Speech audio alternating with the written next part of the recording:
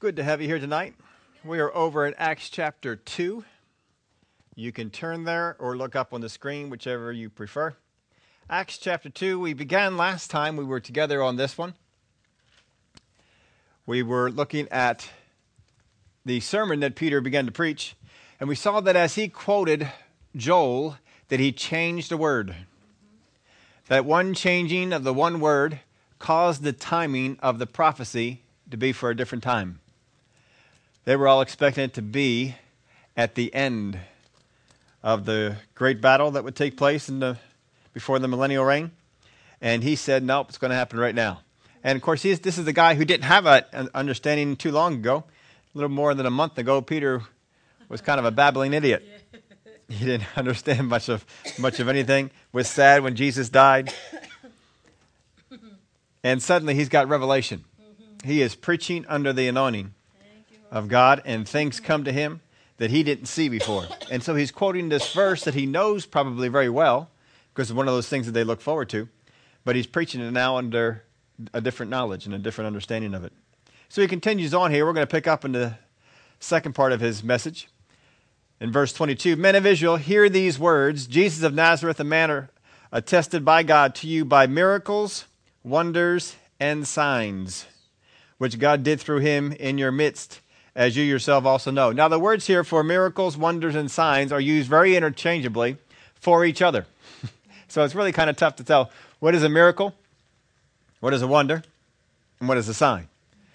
But here we have all three being depicted. So we're depicting three things: miracles, wonders, and signs. He's saying that Jesus was attested to them by miracles, by wonders, and signs. Well, if we're looking at the things that are going on with Jesus, we saw that miracles would happen in the lives of individuals to bring about God intervene in their situation and change their situation around. And that could be what he has in mind when he says miracles. Wonders are things, of course, that we would just look at and say, wow, that is just something else. And we saw that wonders would happen. Wonders were witnessed by a lot more than just one or two people. We would have wonders. Sometimes when he came out there and he stilled the storm, what did the disciples do? Wow. That's kind of a wonder. And signs are things that would point to the fact that Jesus was Messiah. When John's disciples came to him and said, "Are you the Messiah?" John wants to know. And so he didn't answer him right away. He went on through and he healed their sick and did a number of things. And he says, go tell John what you've seen. So the things that they had saw were altogether a sign as to Jesus being the Messiah. And that was supposed to be sufficient. Miracles, wonders, and signs. Things were done to show them that this was the Christ. But of course they have to believe it. Did through him, Jesus, in your midst, as you yourself also know. Him being delivered by the determined purpose and foreknowledge of God, you have taken by lawless hands, have crucified and put to death, whom God raised up, having loosed the pains of death, because it was not possible that he should be held by it. Now, just while we're on this scripture, just something to note. It was not necessary for Jesus to be crucified. It was necessary for Jesus to die. It just happened to be that the time he was going to die, the method that they used was crucifixion. And God, foreknowing that, put crucifixion in the prophecies. So it was foreknown, it was foretold about these things, but there was nothing magical about the crucifixion. That was just the way that they were killing people at the time. He needed to die, and that he did. And God had ordained that he would die way back in the beginning when man first fell. Him being delivered by determined purpose and foreknowledge of God, you have taken by lawless hands, have crucified and put to death, whom God raised up, having loosed the pains of death. That word there, pains, actually means birth pains. You'll notice that in your margin of your Bible. It's in the margin of my Bible anyway. It says birth pains in there.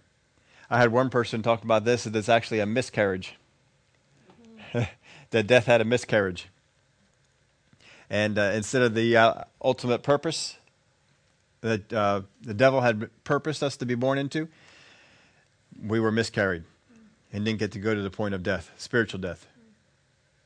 Having loosed the pains of death, because it was not possible that he should be held by it. It was not possible for Jesus to be held by death because Jesus was not guilty of sin. He took on our guilt for the sin, and the 3 days that he spent in the heart of the earth apparently paid for that. But if he had committed sins himself, then he would have been held by the power of death. But since he was not, it was not possible for him to be held by it. Is what the message here tells us. Now we're going to go on here and see the rest of the things that he has to teach, but before that, we're going to take you over to Luke chapter 16. This is not in your outline. You can write this in there if you want. It will be review for you. We have covered this a few times. This is a story. Now this bears the resemblance of a parable, except it has a couple of things present and absent that kind of take it away from being a parable.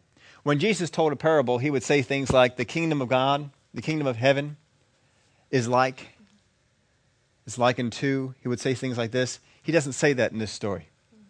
One of the things about parables are all the characters have no names.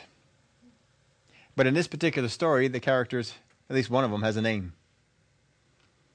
It seems like he is depicting a real life thing that had happened. And he said to them, verse 15, Luke chapter 16, you are those who justify yourselves before men, but God knows your hearts. Did I copy the wrong thing? Nope, there we go. Yep, there it is. Let's just jump on down here for a bit. I copied more than we needed. Verse 19, there was a certain rich man who was clothed in purple and fine linen and fared sumptuously every day. But there was a certain beggar named Lazarus, full of sores, who was laid at the gate, desiring to be fed with the crumbs which fell from the rich man's table. Moreover, the dogs came and licked his sores. So it was that the beggar died and was carried by the angels to Abraham's bosom. The rich man also died and was buried. Here's something very interesting to note. Which one of these men had a funeral? The rich man. The rich man was buried. Lazarus, it does not mention that he was buried. Now, if we mention that the rich man is buried, but the poor man is not buried, what do you think happened? He's probably not buried. Maybe they had another way of disposing of the bodies. He was poor, so there's no money to buy a tomb, to buy a grave. And apparently it didn't matter, does it? There's a whole lot of debate in the Christian circles as to what you should do when you die. Should you be laid in the ground? Is it okay to be cremated? There's different things that are going on. Well, here it is, two people. One person was buried, the other one was not. Who made it on to the afterlife? They both did. Apparently what happens to your body doesn't seem to have any effect to what happens to your spirit. So just in case anybody wants to debate that, you can take this on back here to this story that Jesus tells. And if they don't like it, just say, well, Jesus told it.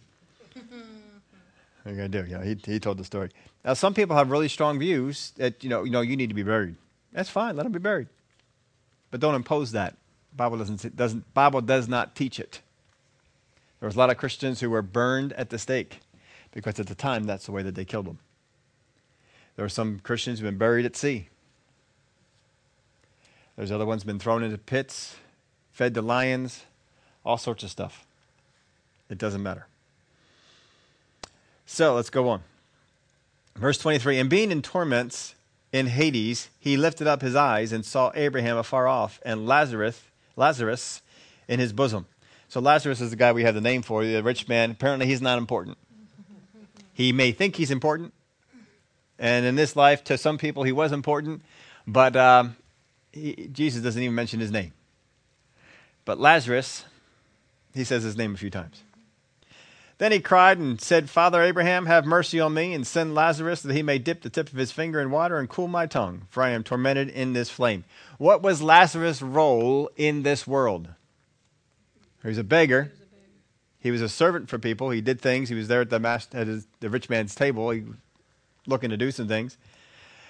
The rich man still looks at Lazarus in the next life in the same way he saw him in the previous life.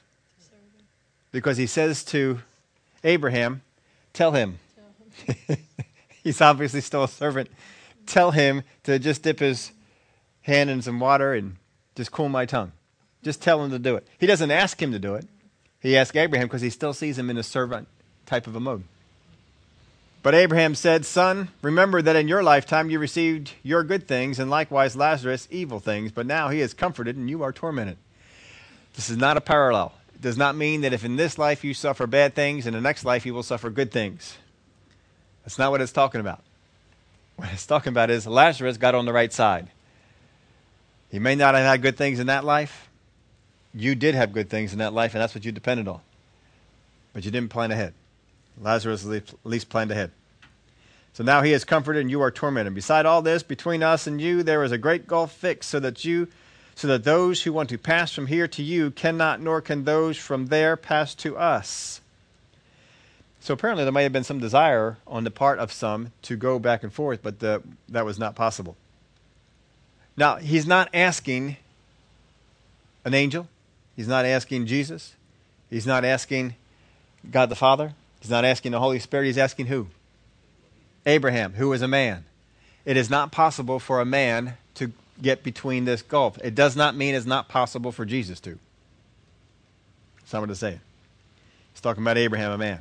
And men cannot pass this gulf. Then he said, I beg you, therefore, Father, that you would send him away to my father's house. Again, still looking at him in servant mode. For I have 5 brothers, that he may testify to them, lest they also come to this place of torment. Abraham said to him, They have Moses and the prophets, let them hear them.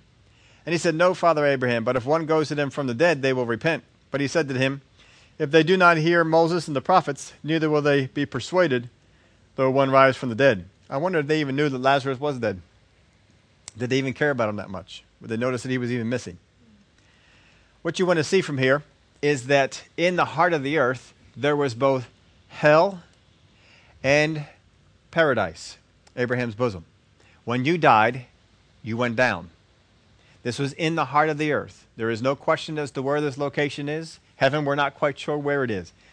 We know it's not on the earth, but we don't know exactly where. Some people put it into another dimension. Some people put it just far away in another section of the galaxy, in the universe, wherever it might be. We don't know where it is. It's somewhere, but we know we're going there. But hell, we know exactly where it is. It's in the heart of the earth. Now, that's a big place. You can go looking for it. I don't think you're going to find it. But anyway, that's where it is. And apparently it's close enough to the incredible heat that's in the heart of the earth. They just don't die. So you're not getting there. Because you'd probably die before you got to that. But on one part is hell, and on the other part is Abraham's bosom or paradise. So when you died, that's where you went.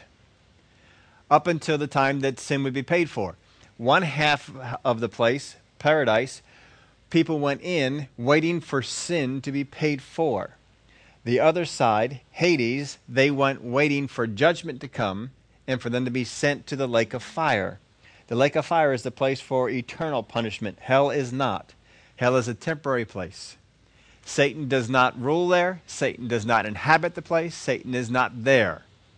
Does not ask anything of Satan because Satan is not in hell. As far as we know, he has no access to it. It's not his base of operation. It's not his bat cave. It's a place that the Lord made for people to be punished. This is not a place for fallen angels. The lake of fire will be. The abyss is. There are other places that the Word of God talks about as far as being places of punishment, but this is for people, humans. So this is what is there. 2 sides of it. Just wanted to see that before we went on with the rest of the sermon that we have here. Verse 25, for David says concerning him, I foresaw the Lord always before my face, for he is at my right hand, that I may not be shaken. I foresaw the Lord always before my face. When David is writing this, is the Lord always before the face of David? No, he is not. Is the Lord always before our face? No. No, it's not. When will the Lord always be before our face? When we are with him. What David is doing here, David foresaw the Lord. He went into the future. And he foresaw some things were going to happen. He foresaw. For David says concerning him, him being the Christ, I foresaw the Lord always before my face, for he is at my right hand, that I may not be shaken. Therefore my heart rejoiced, and my tongue was glad. Moreover, my flesh also will rest in hope. For you will not leave my soul in Hades, nor will you allow your Holy One to see corruption.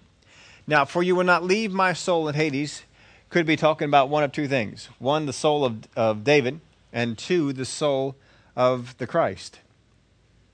Could be either way. They didn't capitalize it in my version. But I would not sure exactly why they didn't, if they saw some evidence for it. But you'll not leave my soul in Hades. He does seem to be talking about himself most of the time in this. You say, well, why is he in Hades? He's in the area of Hades, but he's on Abraham's bosom's side, not on the punishment side. And there's a gulf between them. For you will not leave my soul in Hades, nor will you allow your Holy One, the Christ, to see corruption. So the Christ, he is saying, you won't allow him to be in Hades for long. You will bring him back out. And his body, his physical body, will not see corruption. What happened to Jesus' body when Jesus was resurrected? It was gone. They went to the tomb, and what did they find? No body. The body was gone. The body was resurrected, and Jesus was using it again. So his body would not come into a place of corruption or decay. You have made known to me the ways of life, and you will make me full of joy in your presence. So David looked into the future to see this particular day. Men and brethren, Peter goes on, let me speak freely to you of the patriarch David, that he is both dead and buried, and his tomb is with us today. His body was buried, his body decayed. Therefore, being a prophet, and knowing that God had sworn with an oath to him that the fruit of his body, according to the flesh, he would raise up the Christ to sit on his throne. David knew that one of those coming from his body would be the Christ, and that Christ would reign forever, and that's how his kingdom was going to be established forever. David knew this, and he made many prophecies about the Christ. So foreseeing that, he also saw this whole event of Jesus Christ coming down into Hades, because guess where David is? David's not in heaven. David is with Abraham waiting. He's with all the other saints on that side waiting. David jumped ahead to this day and foresaw the Lord always before my face. And he foresaw him coming out. Can you imagine that being David? And jumping ahead to this day and seeing what it is? Now here's the big kicker. Peter read this how many times? And just a little over a month ago was sad that Jesus Christ had died. And now he sees this scripture and he says, oh, I see what happened. David jumped ahead to this day. He saw the Lord and he saw that God would not let him stay in Hades. And he brought him out. Wow. He is under some kind of anointing, because I'll guarantee you, before he took the pulpit, he did not know this. So he's teaching under this anointing, and this whole revelation comes to him, and he preaches it out. David, we all read that scripture, but David foresaw this day when Jesus would come down into Hades, and he would take some of the people. Which of the people did he take? The one on Abraham's bosom side. Folks on the hell side, they stayed. They said, oh, wave bye. We'll see you later. Because they could see each other. They all waved bye, and they went on. Where do we leave off at? 30? He, foreseeing this, spoke concerning the resurrection of the Christ, that his soul was not left in Hades, nor did his flesh see corruption. That verse right there would kind of tell you that maybe Paul, or maybe David was talking about, you will not leave his soul in Hades, because he's interpreting it this way, that you will not leave his soul in Hades, nor his flesh see corruption. So he's bringing it about to this, his soul, which was down in Hades, paying the penalty for our sin, he would not leave there. And his body, which was still back on the top of the earth, you wouldn't let that see corruption. You would join them back together again. This Jesus God has raised up, of which we are all witnesses. And he's pointing to all the guys up there. All of us, not just the 12. They got more witnesses than that. They had the 120. They had about the 500. They got a whole mess of people who saw Jesus. And you say, you see all these folks up here? We all saw them. We all saw him physically. He actually came and was here. You all crucified him, but he showed up to us. That's what they're saying. Therefore, being exalted to the right hand of God, and having received from the Father the promise of the Holy Spirit, he poured out this which you now see and hear. For David did not ascend into the heavens, but he says himself, the Lord said to my Lord, sit at my right hand, till I make your enemies your footstool. Remember Jesus quoted this? They were asking him question after question after question. He says, let me ask you a question. They didn't ask him any more questions. He said, if he's the son of David, how come David calls him Lord? And they couldn't figure that one out. He's just messing with them. For David did not ascend into the heavens, but he says himself, the Lord said to my Lord, sit at my right hand, till I make your enemies your footstool. Therefore let all the house of Israel know assuredly that God has made this Jesus, whom you crucified, both Lord and Christ. Now this sermon was mostly about Jesus. But when they came, what did they ask about? What's this that's going on? And what is this that's going on? What was it that they were seeing? What they saw wasn't Jesus. It was the Holy Spirit. But what he is teaching them is about Jesus. But what they're asking really is about the Holy Spirit. And so he teaches them about Jesus. He's going to show you why here in a minute. Now when they heard this, they were cut to the heart and said to Peter and the rest of the apostles, men and brethren, what shall we do? Then Peter said to them, repent and let every one of you be baptized in the name of Jesus Christ for the remission of sins, and you shall receive the gift of the Holy Spirit. For the promise is to you and to your children and to all who are far off, as many as the Lord will call. The Lord our God will call. He said all this about Jesus because Jesus was going to the throne of the Father. Remember what Jesus said to him? I have to go. If I go, I will send a comforter to you. So I go to my Father. When I get there, I can then send the comforter. He's going to come. He's going to be here. So he's teaching them all about Jesus because they're saying, Jesus, whom you crucified, was risen. We saw him, and then he ascended. He first descended down into hell, and then he brought the captives back up. Remember after he got resurrected, all the dead people that came, showed up, bore witness. Jesus was not the only dead one resurrected. There was a lot of other ones that came about and went around knocking on doors and showing up with people and, hey, how you doing? Yeah, you're supposed to be dead. I was dead, but I'm on my way to heaven and just wanted to stop in and say, hey. And that happened all over the place. That would kind of shake your socks off, wouldn't it? Yeah. Whew. I mean, a person who's not supposed to be there shows up in your room. Hi, how you doing? I don't have a whole lot of time. Only got a little bit. I'm on my way to heaven. But I just wanted to stop in and say hi. Everything's going good. And that Jesus guy that you all crucified, he's good. He's all right. You know, you need to get behind him. I don't know what all they said, but they showed up. They must have said something fun. But it was all about Jesus. But the event was about the Holy Spirit.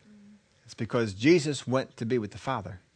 And he said, then I can send the Comforter down to you. So he sent the Comforter down to you. So he says to them, repent, let every one of you be baptized in the name of the Lord Jesus Christ for the remission of sins, and you shall receive the gift of the Holy Spirit.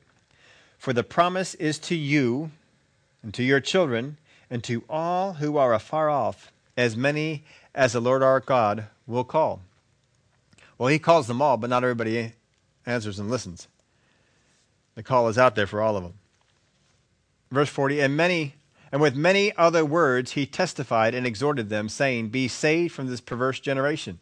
Then those who gladly received his word were baptized, and that day about 3,000 souls were added. Now we look at this and we say, well, they had a perverse generation. And we say, well, you have no idea about our generation. Well, every generation probably thinks they're the most perverse, but at least the righteous of them may think that. But they said that about this one, be saved from this perverse generation. There are things around our generation, there are things around where we are that are perverse, and we need to stay away from them. Don't get caught up in them. Then those who gladly received his word were baptized. Those who gladly received his word were baptized. We've gone over the message of Peter to show you the incredible things that he was saying that obviously he didn't have a grip on until he started preaching this thing. The anointing was upon him to teach. And God opened up scriptures as he was teaching even. The words were anointed. He preached anointed words. There's no doubt about it. He preached anointed words. He was getting things that no one else knew up until this time. But hearing is voluntary. Have you ever been in a service? You know the anointing of God was there, and worship was awesome, and the teaching was eye-opening, and then you sit next to somebody and say, wow, wasn't that something? It's okay. See, some people can receive it and some people won't. It's not the anointing. It's the receiving from the people. Some people just don't receive it. Some people just, and have you ever have the opposite happen? Been in a place and somebody gets up and they preach nothing more than a motivational message. There's no scripture in it at all. No eye-opening understanding of scripture, just motivated people, and people got excited. And they came out of there and they said, oh, did you feel that anointing? Oh, did you feel the Holy Spirit? Was there any word? Oh, no. I mean, they didn't open the Bible, but what people think is the anointing anymore, it went on back then too, but what people think is the anointing is not necessarily the anointing. The anointing of God will come upon us so that the Word of God is opened. This is what Peter did. He came down. The Spirit of God came down. Peter got out there and he preached under the unction, under the anointing of the Holy Spirit. And he said things about scriptures that everybody knew these scriptures, but didn't know what it meant this. And he's teaching them there's an anointing there, and some received. If some received, that means some did not. Some gladly received, but some probably did not, went away. And they continued steadfastly in the apostles' doctrine and fellowship, in the breaking of bread, and in prayers. They continued steadfastly in the apostles' doctrine, fellowship, breaking of bread, and prayers. Pastor Bob Yanyon was teaching on this when we were over there at the place at the RMAI meeting. I put this up on Facebook. He was doing this, that he taught on this. They continued steadfastly. They continued steadfastly. We need to continue steadfastly, and he gave us 4 things in here. 4 things. They continued steadfastly. If you're going to grow, and the church is going to grow, you need to continue steadfastly in the apostles' doctrine. We as people need to be under the anointed Word of God. We need to be under the anointed Word of God. We need to be under teaching that brings about revelation, opening up our eyes to see things we hadn't seen in Scripture before. If we are not continually having our eyes opened in the Scriptures, we will go backwards. Will not go forward.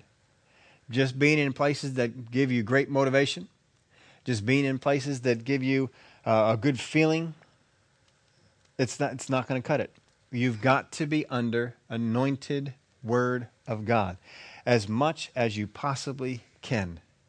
Our eyes need to be continually opened to what's going on. They continued steadfastly in the apostles' doctrine and fellowship. And Acts is going to lay out for us that it did not just have church on Wednesday night and Sunday morning. They had church. They were over there almost all the time. They didn't have all the other things going on. They didn't have the movie theaters. They didn't have all the different activities that you can go out there and do. But they were always in the church. They were in the church constantly. And somebody got up and would preach. And they would be under the anointed Word. They'd be under people preaching. They were learning the things about this church age. Things were being taught. They continued steadfastly. They continued. Continued means to start and to keep going. You got to keep going. You can't just start and stop, start and stop, start and stop, start and stop. You can't do that. You got to continue steadfastly. They were diligent with it. They stayed with it. 4 things. The apostles' doctrine, the preaching of the Word of God. Number 2, fellowship. Fellowship with other Christians is important. You need to be in fellowship with other Christians. Breaking of bread. That can some reference to this might be the communion table, but mostly this is going to be just getting around and eating. When we go out after church and eat together, it's anointed of God. It's not only commanded by your pastor, it's commanded by the Word of God. Right here. Break bread. Fellowship and breaking of bread is different. After church, some weeks we just spend time in fellowship. And we sit around and we fellowship before everybody goes home. But there's other weeks where we say, hey, we're going out to a restaurant. We're going out somewhere to eat. Why? Because when we have the breaking of bread together, it changes the way we relate to each other. And you need to have that amongst Christians. It's important to your development. It's important to what you do. We need to have it. Fellowship, doctrine, breaking of bread, and prayers. Prayers is plural. Ephesians tells us there's all kinds of prayers, all manner of prayers. There's prayers you do by yourself. There's prayers of faith. There's prayers of intercession. There's prayers of supplication. There's prayers for wisdom. There's all kinds of prayers that we make. There's prayers when we pray together. If we are going to grow as a church, if we are going to grow as individuals, we need to have all four of these things going on. Anointed teaching, fellowship, breaking of bread, and prayers. This is what he says they continued steadfastly in. If we are not growing ourselves to the point that we want to, are we lacking in any of these four areas? We need to make sure that we get there with that. We need to stay with it. Anointed teaching is important. Fellowship is important. Breaking of bread together, important. Prayers, important. Sometimes we do okay with like 2 out of 4, 3 out of 4. But how many did the early church continue in? All 4. How many did they continue steadfastly in? All 4. What should we do? Continue in all 4. Don't let them go. Then fear came upon every soul, and many wonders and signs were done through the apostles. That was a good fear. They weren't afraid of. They had respect for. Sometimes we've lost that. They had respect for them, not fear of them. And many wonders and signs were done through the apostles. Now all who believed were together and had all things in common. I heard one person put it this way. They had all things in common because they were persecuted by the government. And it came about that it was the government would actually come and seize Christians' belongings. And they would take all of them. If you turned in a Christian, you would get 10% of whatever they had, and the government got the rest of the 90. Now, the only problem with assigning that to this area of Scripture is it hadn't happened yet. You cannot persecute the Christian church when you don't even know what it is. And the Christian church was not persecuted initially. The Christian church came under the sanctioned religion of Judaism. And until the Jews kicked the Christian church out and said they are not part of us, that is a wrong sect, then they no longer had the protection of the Jewish sanctioned religion. They were out on their own. Then they became persecuted. That is not for a long time. That has nothing to do with this. They had everything in common simply because of this. When they had everybody come together as a feast, it was very common for the Jewish people to help take care of all the needs of all the people coming in. But when they all came in for the feast, they stayed longer than the feast because the Holy Spirit was being poured out and things were going on and no one wanted to go home. So they stayed longer than they intended to stay.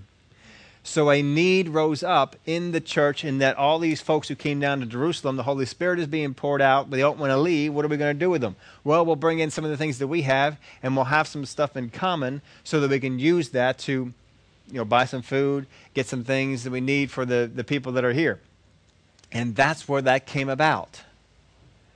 It was not a way of the church. It was not a way that God told them to be. God did not teach them to be socialist. God is not a socialist. The Bible is not socialism.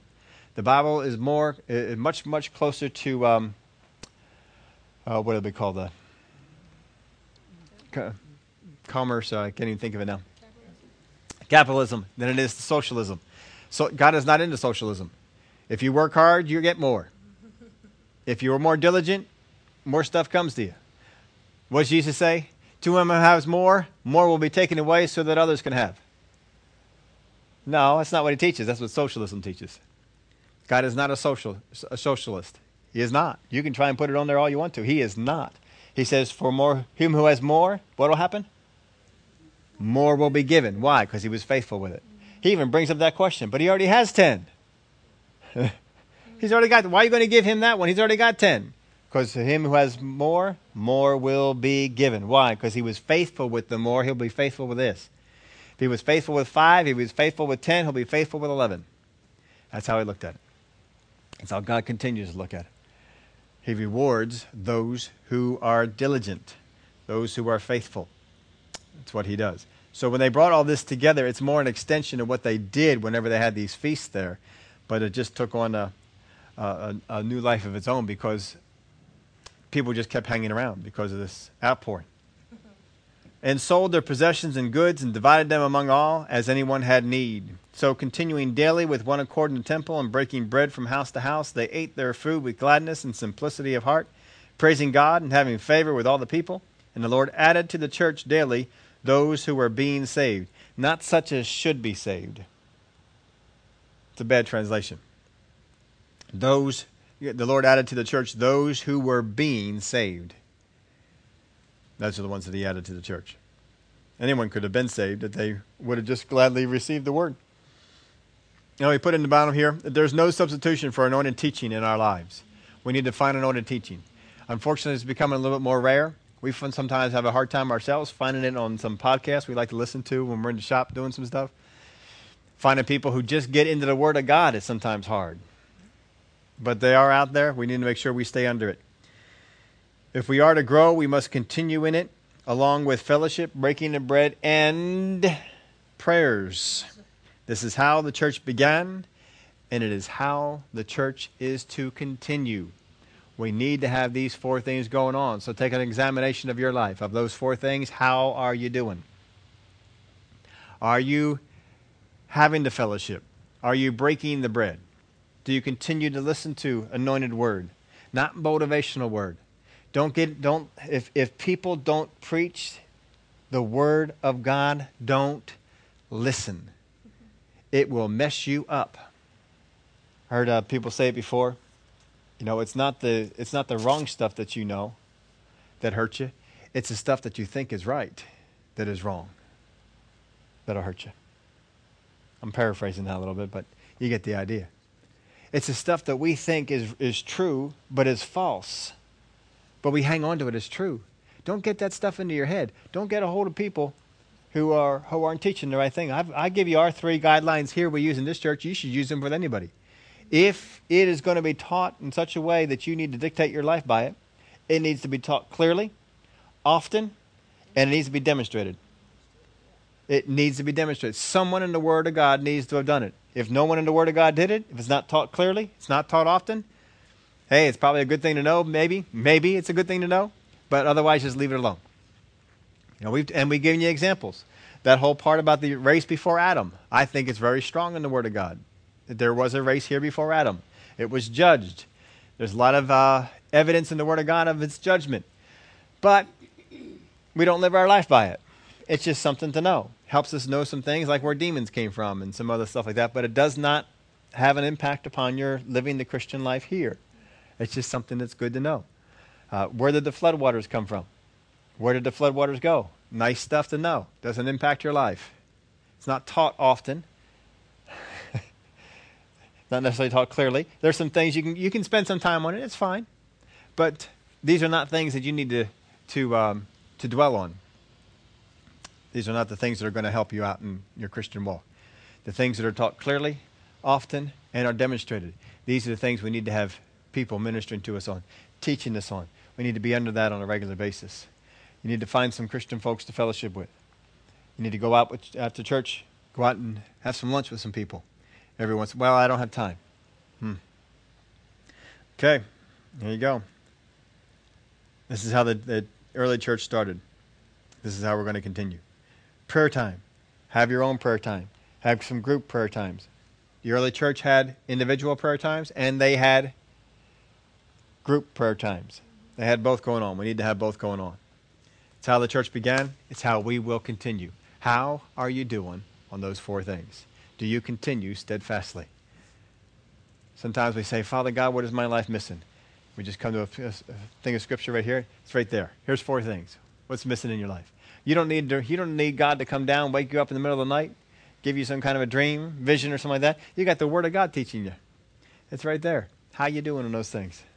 I'll tell you what, it helps out a whole lot. Some of the best things we have ever had in our life have happened because we have sat around with Christians and talked about the Word.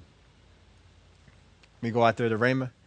Even right here, we just love it when we all get to go out to eat and we talk about the Word. Love talking about the Word. We go out there to Rhema and we get together with some ministers that are hanging out there, and we'll sit around the table and talk about the Word. Oh, just talk about what God's doing. Talk about things. It's just so much. Oh, we so enjoy it. We had a time even when we were out there at the convention there with all the Rhema folks, where we got together. We met up with some people. We had about how many was it? About 4 other families, 4 other groups of people, and we said we're going to meet up in the hotel lobby afterwards. And so we were all staying at the same hotel, and so we met up at the hotel lobby, and we got together. I don't know what time we started. 10:30. About 10. Was it about 10 o'clock? Where did we leave? Around 1 o'clock. And we had to chase each other out. We're holding each other, holding the eyelids open. But we're just having such a good time talking about the things of God. And we know that it's instrumental in our growth to help each other out. These are important things. But you have to have a love for them. You have to have a love for them. And you have to pursue them. These are things that will help you to grow. This is what Peter taught them, what Peter did. Isn't it amazing, the anointing that is on Peter to preach? You have a guy. Remember Jesus prayed over Peter? Peter, I have prayed for you that after you have fallen, that you would come back and you would strengthen your brethren. During the time of Jesus' life, that prayer was not fulfilled. It wasn't until Jesus went on to be in heaven and the Holy Spirit was poured out that happened. Who was the most prominent character in the book of Acts? Peter. Peter is the most prominent character for the first 7 or 8 chapters. Paul does show up. But even when Paul shows up, who's still a prominent character? Peter. Peter is a major character in the book of Acts. And every place you go, Peter's involved in helping something, changing something, doing something, got a vision about something, preaching something. His shadow's passing over people. Wonders, miracles, all kinds of stuff are being done. Peter got changed because this anointing came upon him. It was fabulous. What a God we serve. Changed this man, and he became such an instrument in starting the New Testament church. Let's pray. Father God, we thank you for the image you give us of Peter, the change that could come upon him. That suddenly understanding was in his life on the scriptures. Anointing was on him, that he would preach things that he had no knowledge of before, but it's just flowing out of him because it just comes from you. We thank you, Father, that we can be under that kind of anointed teaching, the people that you have put in the body of Christ today. That anointing would come upon them, and they would teach us things that are pertinent for what's going on right now, what's happening with us right here. That your word is taken and applied. It doesn't matter about experience. It doesn't matter about motivation. What matters is, what does your word have to say? Because that is where the power is.